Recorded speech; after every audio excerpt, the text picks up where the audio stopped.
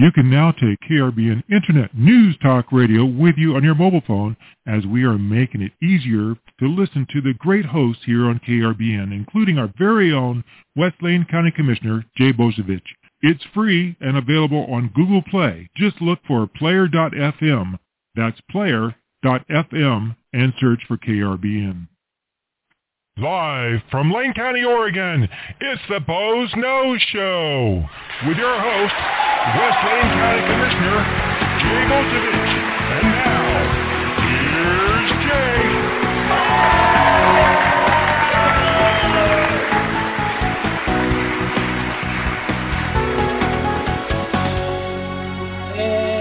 Good evening and welcome to another edition of the Boze Noze Show. And I'm your host, West Lane County Commissioner Jay Bozovich, and we're coming to you live from beautiful downtown Elmira. And it's been a nice day after a little bit of rain on and off for the past several days. Enough rain that we actually lifted the evacuations for the Cedar Creek fire. And it's kind of gotten rid of some of the bad air quality unless you're right in Oak Ridge. And even that has not been near as bad as what it was, even though it's still over 100. And they actually lifted the burn ban. And yesterday was the first day you could have done backyard burning. I waited till today because I wanted to have a little bit more rain. And I tarped up my burn pile last week when they predicted rain. So it was crackling dry and no smoke. But it was great to kind of, after 6 months, I get a rather big brush pile because I have a good-sized yard. So that's what I spent most of my day doing, was working out in the yard, because I've got little gaps here and there, and it just happened to be a day that I didn't have meetings, too. Odd coincidence. Not raining and no meetings. And we're getting the echo back. Excuse me. I still have this nagging cold. Not so much a nagging cold, but the after cough 4 weeks after I had the actual cold. I have a friend that's had it for 5 weeks, so I'm hoping maybe one more week and it'll go away. Getting better, though. But we've got so much to talk about on the Boze Noze Show, but as always, I would rather talk about what you want to talk about on the Boze Noze Show. So give us a call at 646-721-9887 and press 1, and that raises your little hand on our board and lets us know you want to talk, because we get people that call in to listen to the show because they're either in a place where they don't have internet, or they're just away from their computer, like in their car, and it's easy just to dial into the show and play it through your hands-free speaker in your car and listen to the Boze Noze Show live while you're driving home. So, again, 646-721-9887. Just press 1 if you have a question, comment, topic you want to bring up on the Boze Noze Show. We'll have a conversation. If not, we'll talk about what Jay wants to talk about. And I want to talk about elections. We are T-minus 13 days to Election Day. That's pretty darn close to Election Day. And that means we're getting down to it. Of course, it also means that you're getting a lot of stuff in your mailbox, you're hearing ads on the radio, ads on TV, getting pop-up ads when you Google something or go on Facebook. So it's that time of year. Getting emails, getting text messages. They've managed to find ways to try and reach you in just about every possible way to try and sway your vote to one candidate or another, or for or against a measure. And, it's going to be a very interesting election. The Oregon governor's race with a strong independent running makes things all up in the air. Will people break last minute for their parties of choice, or will Betsy Johnson take more from one party versus another? Will we end up with a Republican governor for the first time in just about anybody's lifetime. I think Vicatia was the last Republican governor, and that was a long time ago. So, I think it's more than 30 years. So, we all sorts of things going on with the election. I want to quickly say that we are doing everything we can in Lane County's power to try and make sure folks feel comfortable with the election process once we receive your ballot. I have my criticisms about Oregon's registration system and policing of that and keeping their voter rolls clean. But once we receive your ballot, or whatever ballots, they do get counted accurately. And in fact, this Thursday is the first of 3 test audits of the ballot counting machines, where they run a stack of test ballots through there where there's a known set of, votes in each direction, and you check to make sure the machine's accurately recording those votes. And they do that this Thursday. They'll do it right before they start counting the official ballots again. And right after they finish running official ballots to the machines, they'll do a third audit. So that's 3 sets of audits to basically triple check that the machines are outputting the numbers according to the ballots put in. So they basically have a setup where they hand counted out what those ballots going in were, know what's going in, run them through the machines, and check it against the hand count. So can't get much more transparent than 3 times doing that with the machines. And at the same time, we're also going to actually live stream on YouTube from the elections office during the whole process.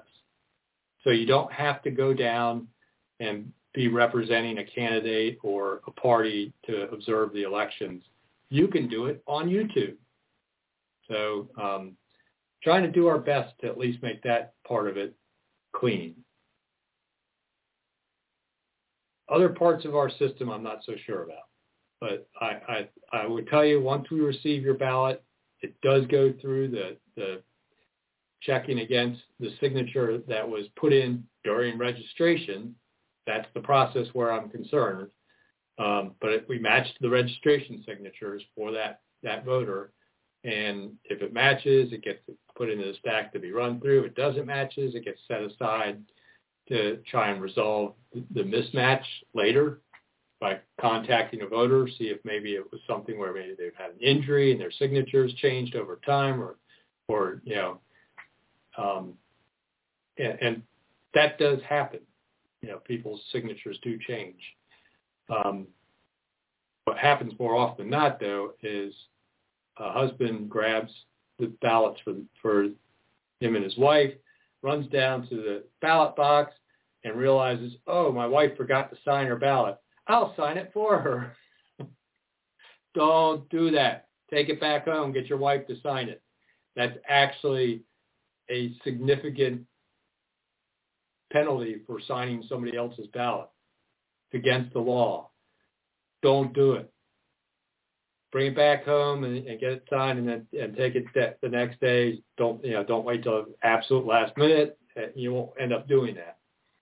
But I found when I tried to perfect ballots in a close race, more often than not, that was what happened when the signatures got rejected. It was a spouse or family member that signed for a family member. And obviously they didn't want to go through fixing it because they'd have to admit that they actually committed a serious crime. So that spouse's ballot didn't get counted. So don't sign for a spouse.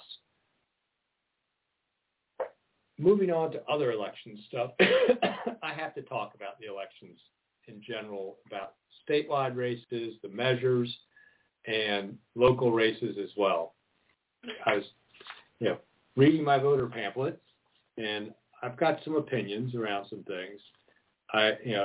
Obviously I lean conservative, so libertarian at heart, though. So I like my candidates not to want to run my life. I want them to leave me alone. And I kind of feel sometimes the party that does that the best is Republicans lately. So I am supporting Christine Drazan for governor. Not to mention the fact that we've been under Democrat leadership for a long, long time. And for a long, long time, every time the test results come out for 4th and 8th graders in math, reading, and science, Oregon has been losing ground for decades, consistently getting worse and worse. Something has to change, some kind of change in our leadership that's going to get our education system straight. And it also seems like every new thing our Oregon government tries to do ends up being a total embarrassment nationally, whether it's trying to issue unemployment checks during COVID, and it turned out we'd taken money from the federal government over a decade ahead of time to upgrade a very old computer system being used by the unemployment office, and we never did it. We just sat on the money. All that time was under Democrat leadership where we sat on the money. But the people that needed the unemployment were the people that suffered. A huge amount of money trying to set up our own insurance system here, cover Oregon, and we all know what happened to that program. And it just seems like time and time again, rental assistance, problems getting that out, going into the wrong hands and everything else. We need something different because Oregon's going in the wrong direction. Some of the highest gas prices in the nation. So inflation, and this also gets to something that happened to the commissioners yesterday. I wonder if people realize it got delayed because of COVID, but starting in January, 0.1% of your paycheck is going to be withheld now for a new Oregon leave plan. That's above and beyond family leave and the federal family leave laws and the state family leave and other leaves, and anything your employer was providing as far as vacation, sick pay, and short-term disability, et cetera, et cetera.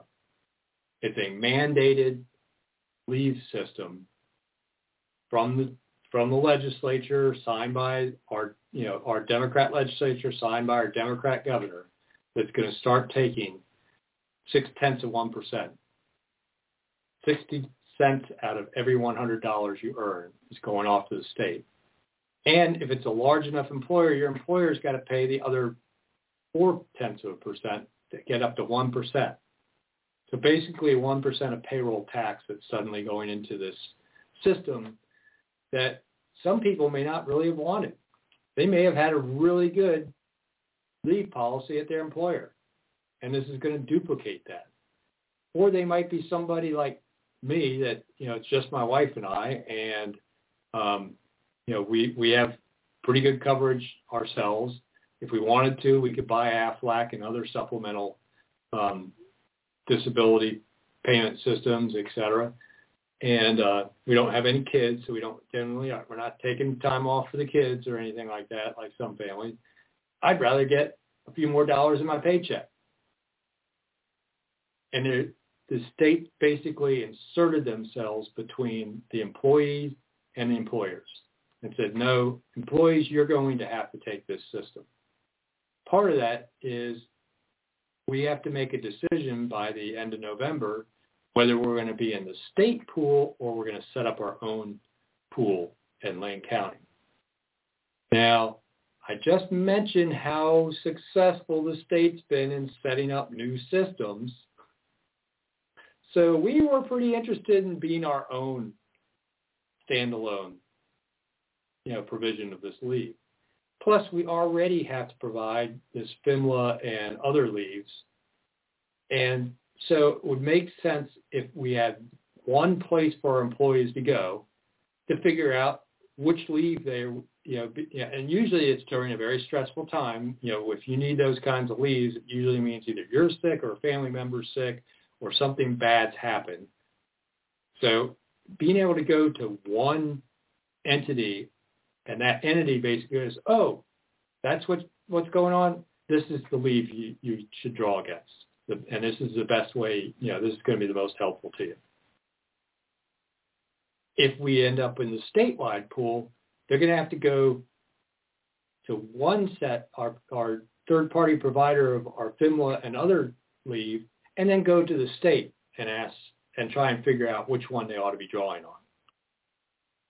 Doesn't make a lot of sense. So we were going to put everything under one third-party provider. It's a Oregon company, so we'd be paying Oregon employees to manage this, but ran up against some resistance with some of our public employee union labor-supported commissioners, i.e. the progressive majority, current majority on board. They're basically going, well, that wasn't, we don't think it's a private should be provided. It's like, really? Bad enough we have this unfunded mandate from the state. By the way, it's going to take over $500,000 a year out of Lane County's budget for that 0.4%. Right off the top, which basically means the employees are going to come up with more than $600,000 a year out of their pocket, because the $500,000 is $440,000 and plus another $100,000 to administer the program, for a total of about $550,000. But the employees are going to be coming out of pocket about $660,000. But we're coming out of pocket basically over $500,000 that comes right out of all of our budgets, competes with, public safety and everything else. State requires this, mandates we pay that 0.4%, but didn't provide any funding for local governments, after their mandate. Another unfunded mandate. But it just points to there needs to be some changes in Oregon leadership. Because I've already talked on this program about what a difficult time we are going to have funding public safety here in Lane County, and how the state has consistently disinvested in county services and has done things that actually make us spend more money because they keep passing other unfunded mandates like motor voter. And now the Oregon Leave Plan. $500,000 plus unfunded mandate by the state. So that's kind of why I lean towards voting for the party not in power when it comes to the state of Oregon. So I'd like to switch gears a little bit, maybe talk a little bit about measures, because they're pretty important. And the measures on our ballot that are statewide are all constitutional amendments. Now, the Constitution should only be amended if you absolutely have to. It shouldn't be a document that gets cluttered up with a bunch of crud. So I'm generally on almost any constitutional amendment a no. You have to convince me to vote yes. There has to be a darn good reason. You've got to be fixing something that's a real problem, like maybe a previous measures creating it, or there has to be a good reason. And starting out with Measure 111 is just bad. It basically amends the Constitution to declare that health care is a human right, and a fundamental right, and it requires the state to basically fund health care at a level equal to how they're funding education. And we've all seen how well our state's doing in education. The biggest decrease in scores just about nationwide in the most recent round of testing. think there are only 5 other states that had a bigger drop. I am already a no on Measure 111. Healthcare is not a right, it's a need. And I explained on a previous show, rights have to be something you're born with that doesn't require anything of somebody else. Nobody has to do anything for me to talk about whatever I want to on this show, because my right to free speech requires nothing of you, and you don't even have to listen to me. Free speech doesn't mean that you're forced to listen to it. You can walk away, turn me off, whatever. But it requires nothing of anybody else, nobody's time and nobody's money. My right to protect myself doesn't require anything of anybody else. I might have to provide, pay some money for whatever way I want to protect myself.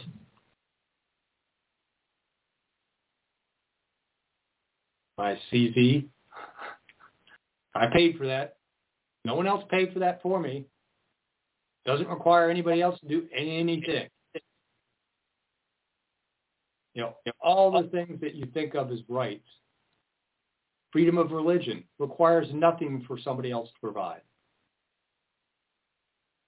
All these things that people that really are rights are basically things that you're born able to do and require nothing of anybody else. Healthcare requires somebody to provide it. Although self-health care is probably the best, and that doesn't require anything. But what people really are talking about is they want to be able to go to a doctor and have the state pay for it because they believe it's a right.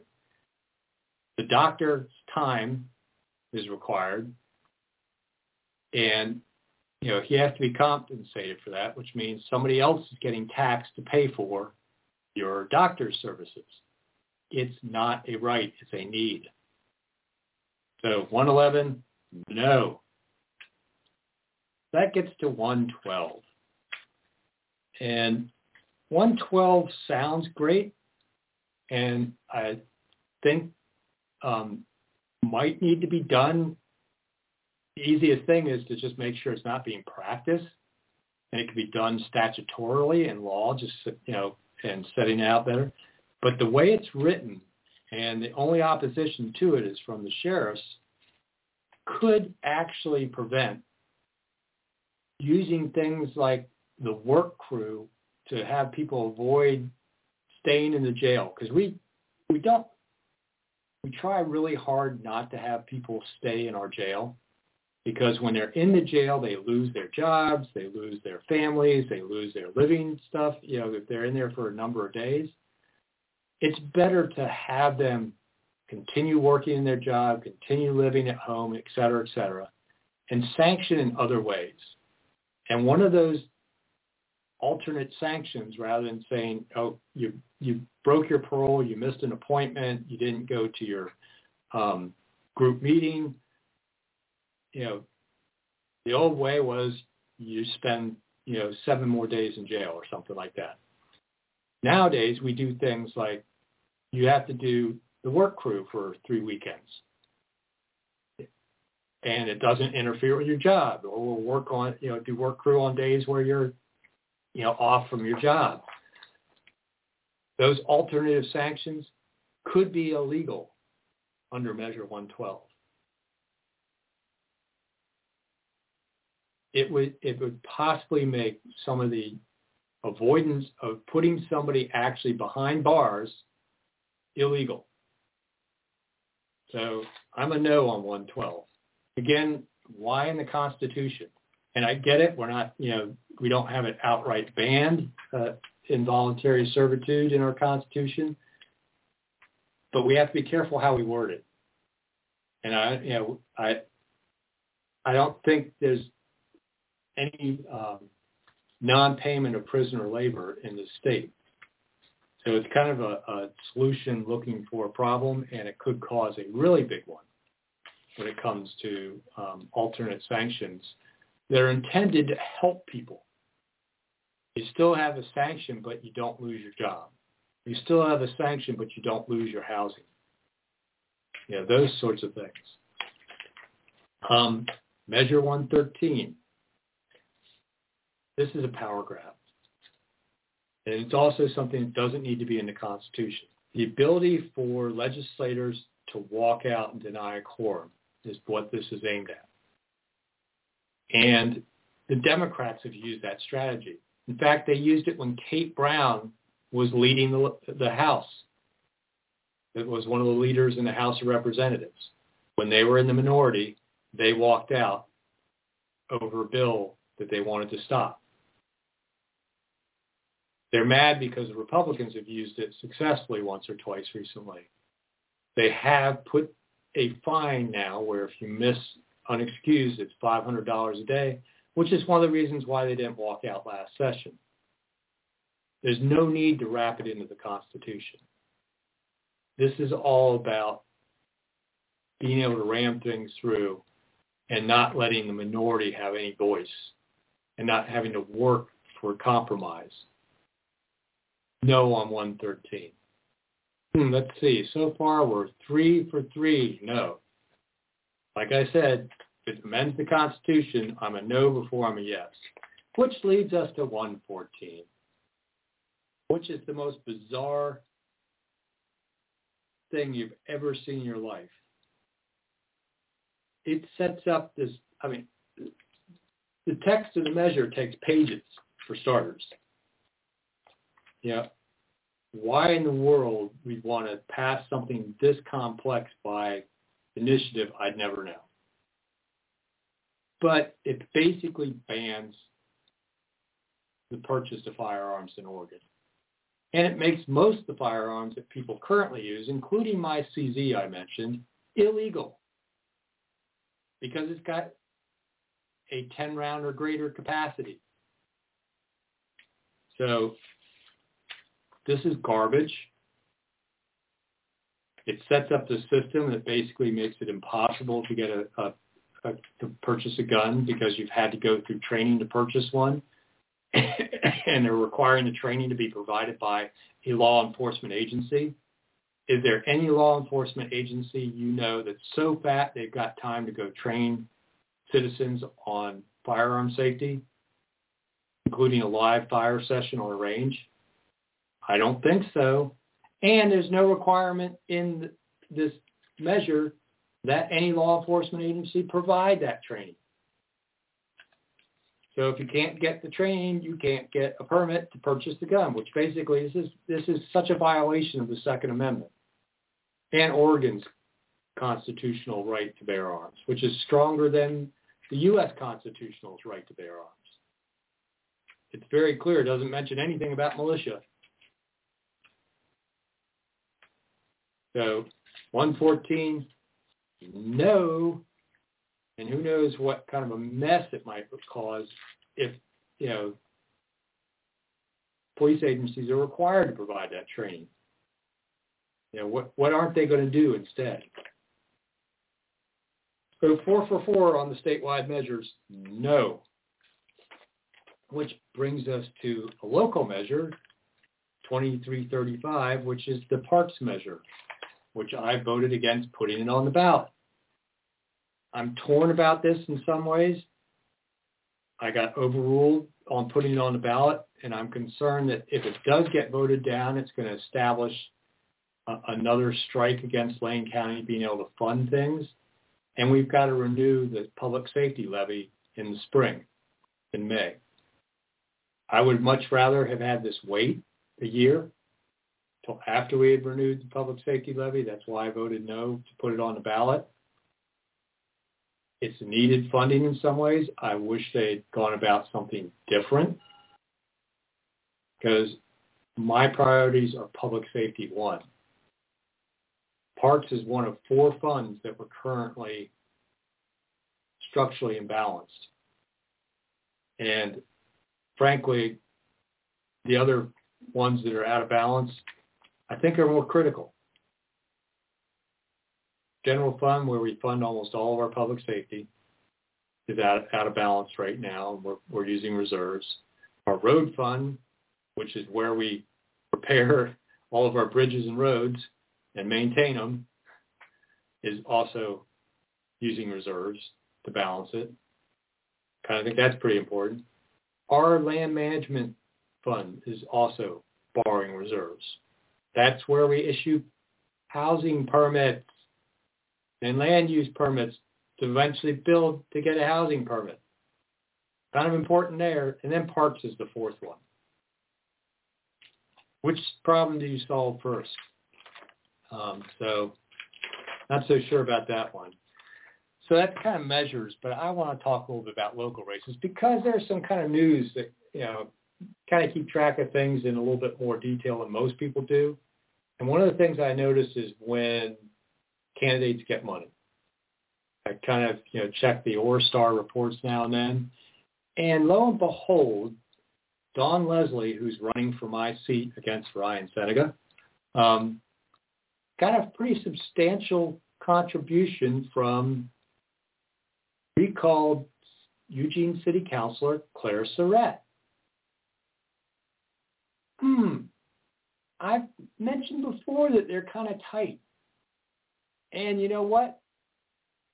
They both support MX on River Road. Why Claire Surratt got recalled. And a good portion of the West Lane district is on River Road in Santa Clara. Okay. But, Dawn's taking money from former Councilor Surratt.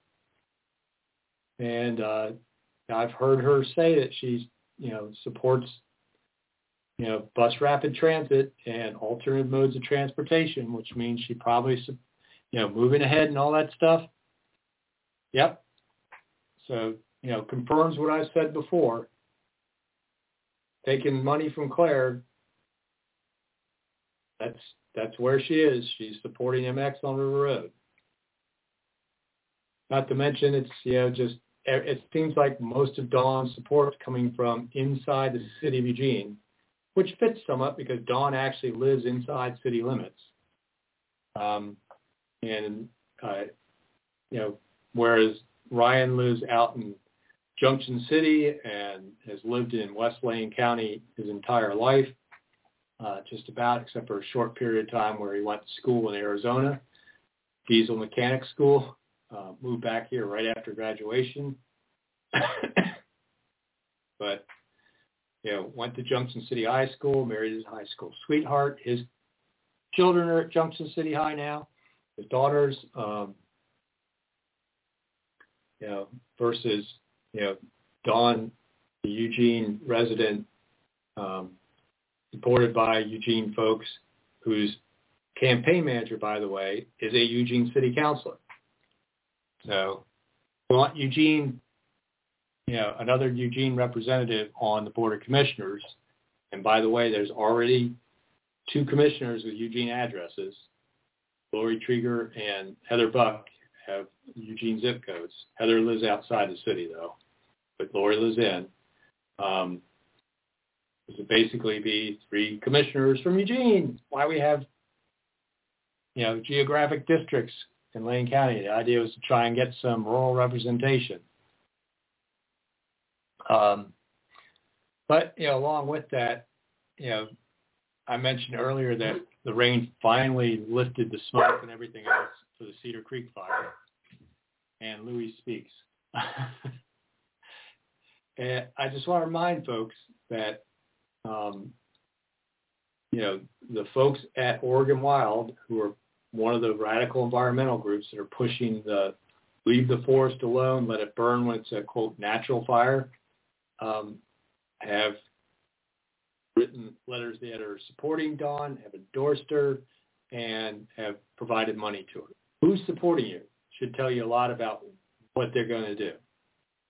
And just want to get that out there. And by the way, it's interesting because I've watched Dawn Leslie now decide to use sort of patriotic colors in her signage, and then at the same time has got a radio ad that makes her almost sound conservative. you listen to the ad, she talks about how she's going to find, she supports public safety and she's going to find long-term funding for the sheriff's office and all that stuff. It's a surprise to me because twice she voted against motions of mine to fund extra sheriff patrol because she'd rather fund a climate action program, which included, several $100,000 for consultants and a couple $100,000 for staff, rather than hiring 2 more deputies. So I don't know where she's prioritizing public safety. And then also, she voted for a pay raise for the commissioners. So that's Dawn's priorities: climate action plan and commissioner's pay raise. Even though her radio ad makes her sound like she's really committed to finding a solution, which, by the way, the real solution to our public safety funding is the O&C lands and harvesting more timber there. And those receipts come directly into our general fund and could be funding more sheriff's patrols. But Dawn has voted 3 times to keep us out of the Association of O&C Counties that advocates for raising timber harvest or holding the feds responsible for their lack of support for all that land they own in Lane County in Oregon. So is she really committed to public safety? I don't think so. So it's one of the reasons why I support Ryan Seneca. Ryan, who grew up here, who's lived here, has worked hard as a leadership role at Eugene Water and Electric Board. He's on the Junction City School Board. He understands running meetings. He understands budgets. He's been, tuned in and paying attention to commissioners' meetings for over a year since I recruited him. He gets it. He's qualified. He is really motivated about public safety. I mean, after all, this is a guy with two teenage daughters. He wants them to be safe out in the world. Ryan's motivated to help people out and lend a helping hand. And he will work hard to fix some of those issues around funding. It's been unfortunate in the last 4 years. I have not been able to have sway with the board to work hard on those issues. While they wasted time on things like thinking about changing the name of Lane County, passing emergency, public health emergencies around racism, and, passing resolutions supporting Black Lives Matter. Speaking of which, Dawn's contributed to several groups that were advocating for defunding the police in the past. So, like I said, watch where people either get their money or give their money, and it'll tell you a lot about what they really are going to do once they're in office. Ryan's been getting his money from local business people because they think he's best for the economy and best for providing good public safety and good county services that everybody thinks are core services. Transportation, public safety. So, look at who's supporting Ryan. Look at his endorsements. Or the Lane County Peace Officers Association, which is all the deputies in the jail and on the road, or interviewed all the candidates in the primary and chose to endorse Ryan and have maintained that endorsement of Ryan. The Thin Blue Line Coalition, which is a group that was put together to support police officers and has a lot of retired police officers in it and some active duty police officers, interviewed all the candidates and chose to endorse Ryan. Former Sheriff Byron Trapp chose to endorse Ryan. Where's the public safety endorsements for Dawn? who really, that is involved in public safety believes she's actually committed to it. I don't know anyone. So when it comes to those local races, you got to be, think about who's getting the support. Is it Claire Syrett and the crowd that's supporting MX on River Road? Is it the radical environmentalists? Is it the public employee unions that have a stake in wanting to have somebody that's going to vote their way in negotiations? Basically have the fox watching the hen house. So I'm sort of involved in this stuff. I realize I haven't taken much of a breath today. I really rolled through almost 3/4 of the program without even giving the telephone number out since the very beginning of the show, because I love it when people call in. You have a different opinion about the elections, the statewide measures, something else you want to talk about, 646-721-9887. Don't forget to press 1, because that lets Robin, my call screener and producer extraordinaire, know you want to get in on the show. And 646-721-9887. And press 1, because we do have people that call in to listen. We have somebody sitting on the board right now that's just listening in.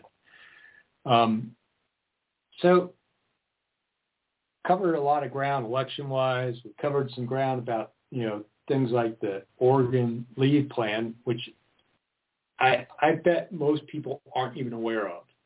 And you know what really gets me? This comes on top of the corporate activities tax, which is a hidden sales tax that multiplies at each level of the supply chain.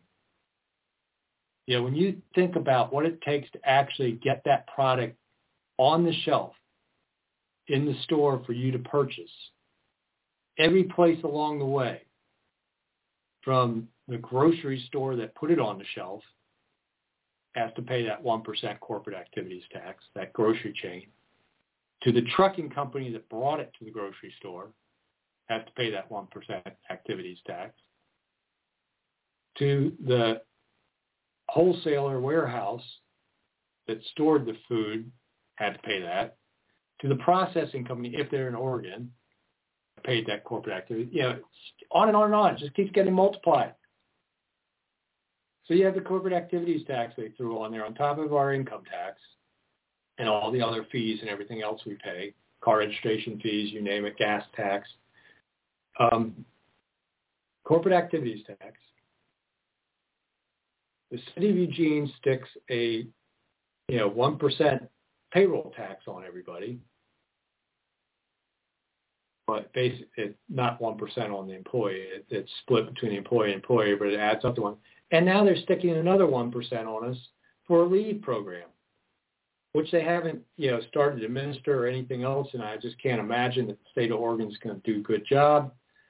But it's like, oh my gosh, over and over again.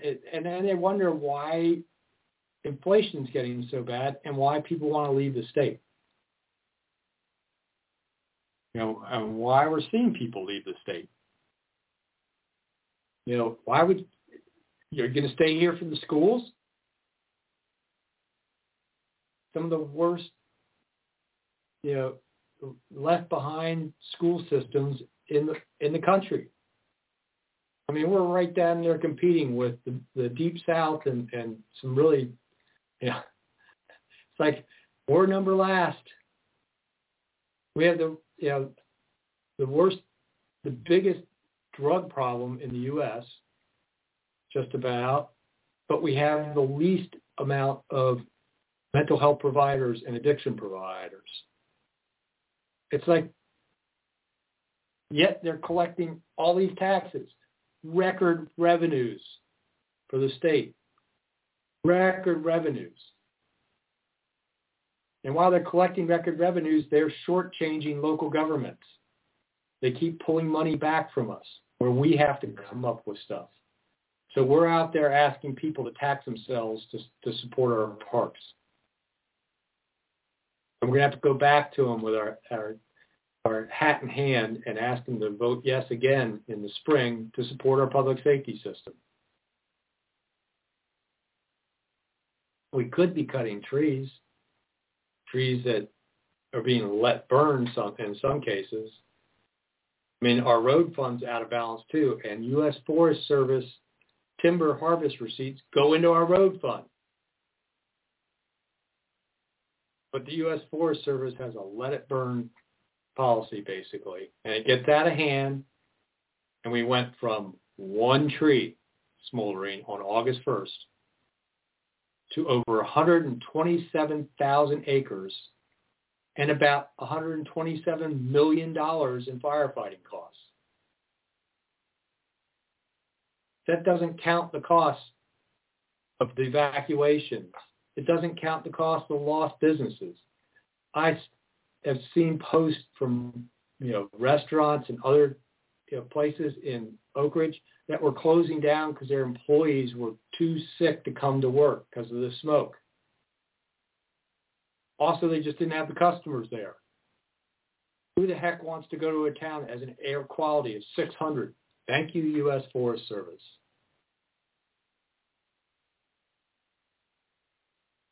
I get worked up over that one. I'm hearing on the news, and I've mentioned before that we're actually suing power companies over the Holiday Farm fire because FEMA requires us to. Who's responsible for Cedar Creek? Who can we blame for that? That mismanaged mess that was so close to a town, that was so close to the edge of the interface between the Forest Service's wilderness areas and regular forest, and so close to a town. Why let that one burn in early August when you know there was months of dry weather still to come? At least a month, if not two. It turned out to be more than 2.5 months of dry weather. But that's rare. But still, why would you let an early August fire burn out of control? Drop back and just watch it. Insane. And ultimately, I believe was partially to blame for the I-5 pile. The very simple thing that cloud formation and fog formation, which is basically a cloud that forms at ground level, requires something to be the nuclei of that cloud droplet, something for the water to condense on. And a smoke particle works just as well as a dust particle or any other particle in the atmosphere. And the combination of smoke and conditions that can form fog, you get very dense fog. And the predictions for smoke density were that area was predicted to be a very high smoke density the night before. They had maps on KZI the night before, red heat map, right in the area that the wreck occurred.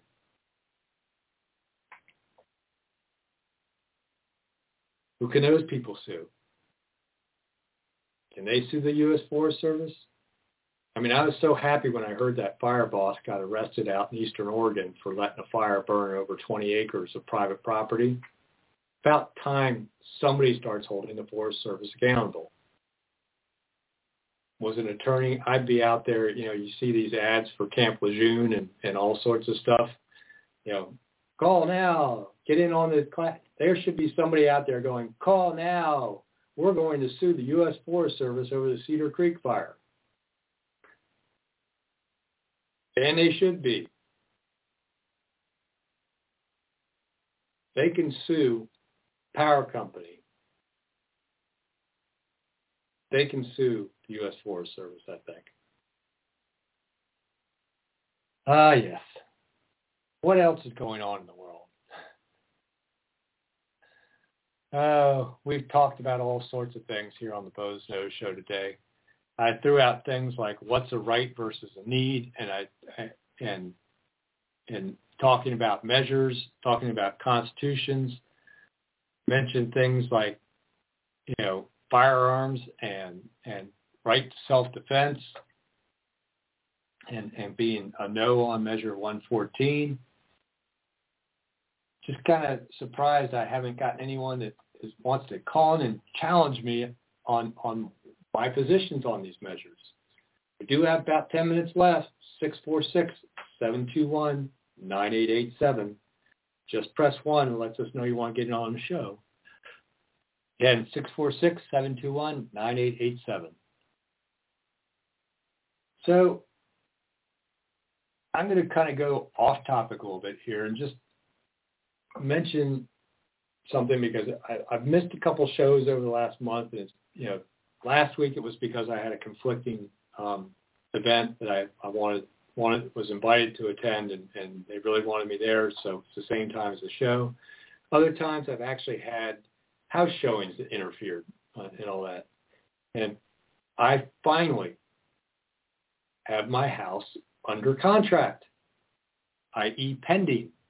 So it's like, woohoo! It's a contingent offer, though, so we got to wait till they sell their house before we can really celebrate. But it looks like I might actually finally settle on this house sometime mid to late December, which is just about the end of my term. That worked out pretty well. And I haven't made it a secret. I am moving out of the state. It's mostly because we're moving closer to family, moving back east. I'm originally from Maryland. My wife's originally from North Carolina. And her sister's currently living in East Tennessee. And my younger brother, who lives in Delaware now, is getting ready to relocate to Charlotte, North Carolina. So we're looking to move into East Tennessee to be close to the two of them and some family. Both of us have lost our parents. I've lost two of my older siblings. The family's gotten kind of important to us. But that said, I want folks to understand Tennessee only has a 2% income tax, and they don't tax Social Security. They do have a sales tax in Tennessee, but, that's only on what you buy. Property taxes are fairly reasonable, about, no more expensive than Oregon's. So I'm basically getting a 7% increase in pay by moving from Oregon to Tennessee just in the income tax, let alone our hidden sales tax and the corporate activities tax. At least Tennessee's you see right on the receipt what you're paying. It's not buried in the price of the product. At the same time, I won't be forced to participate in a leave plan I don't want to participate in. And I don't have the possibility of having a statewide single-payer health system and then being taxed like crazy to participate in that. Kind of looking forward to moving to a freer state. Looking forward to moving to a state where it doesn't get dark before 6 o'clock in October. A little bit further south, days are longer in the wintertime, shorter in the summertime, not as much difference in the daylight. But I'd much rather have longer days in the winter in a lot of ways. So looking forward to that time. And I'm just understanding so much why people and why a lot of my friends are now living in Florida, Texas, Montana, Idaho, all these states other than Oregon they're moving out of. I don't hear any of them that are moving to Colorado, California, Washington State, or New York. They're not moving to the progressive states. They're moving to red states because they're looking for a lower cost of living, lower cost of housing. By the way, I've been keeping my eye on Tennessee real estate a little bit because my sister-in-law is looking for a new house there. A house, I shouldn't say a new one. And she's been sending me some of the listings she's looking at and all that. 20 acres, 3,200 square foot house built in 2000. It's a new house, not a bad house. More modern, larger rooms, bigger closets, all the things you'd expect. $590,000. And basically a per square foot price, including the acreage, a per square foot of the house of about $200 a square foot. I've been looking at the listings here, particularly because I was looking at the neighborhood that the people have to sell their house. The houses that have been selling there and the ones that are on the market currently and the ones that are pending, $3 to $3.30 a square foot. Basically, an 1,800 square foot house is going for about, on a 10,000 square foot lot, is going for about the same thing there. 3,200 square foot house on a 20 acre parcel is going for in Tennessee. You can get a lot more house for your money down there. So the cost of living is just so much lower. And that's why people retire down there, because I'm going to be on a fixed income. And I want to have my income stretch as far as I can so I can live a comfortable retirement. People that, you look at Oregon and it's becoming outrageous. And it's just like it costs, gasoline's over $5 a gallon here. It's under $4 a gallon there. That in itself is a huge factor. Wake up, people. We need change in Oregon. I start out talking about elections. If you want more of the same, you want your taxes to continue to increase, you want the cost of living to keep blowing up, vote for the existing party in power. But I'm telling you, if you want things to change here in Oregon, think about changing leadership, changing, which party is dominating the state. I doubt we'll get a fully Republican House and Senate and governorship, but that's, really, where we are. But, when I get down to Tennessee, and once I'm not a commissioner, I speak pretty freely anyway, but we might start covering some different topics, and we might start covering a little bit more national politics and less really local politics. We might go really deeper in some things, and I might be able to voice some opinions that I really have reserved, because as a representative of people of Blaine County, I kind of try and, reflect my district, and I don't want to be too opinionated, because I want people to be able to approach me, and if they think I've already made up my mind on something, I want to hear all sides. Once I'm not actually an elected representative, we may be a little freer on the Bo's Nose Show. In fact, it might be called the Bo's Nose Show Unleashed, or something to that effect. I'll probably continue to do the show, and we will be talking every week. And it's the amazing thing about the internet and these podcasts. We'll be able to talk in real time and all that stuff, and you can still dial in and get to me. But with that, I'm going to be back next week with one last show before the elections at the same time, Wednesday, 5 o'clock, coming to you live from beautiful downtown Elmira. Have a great week.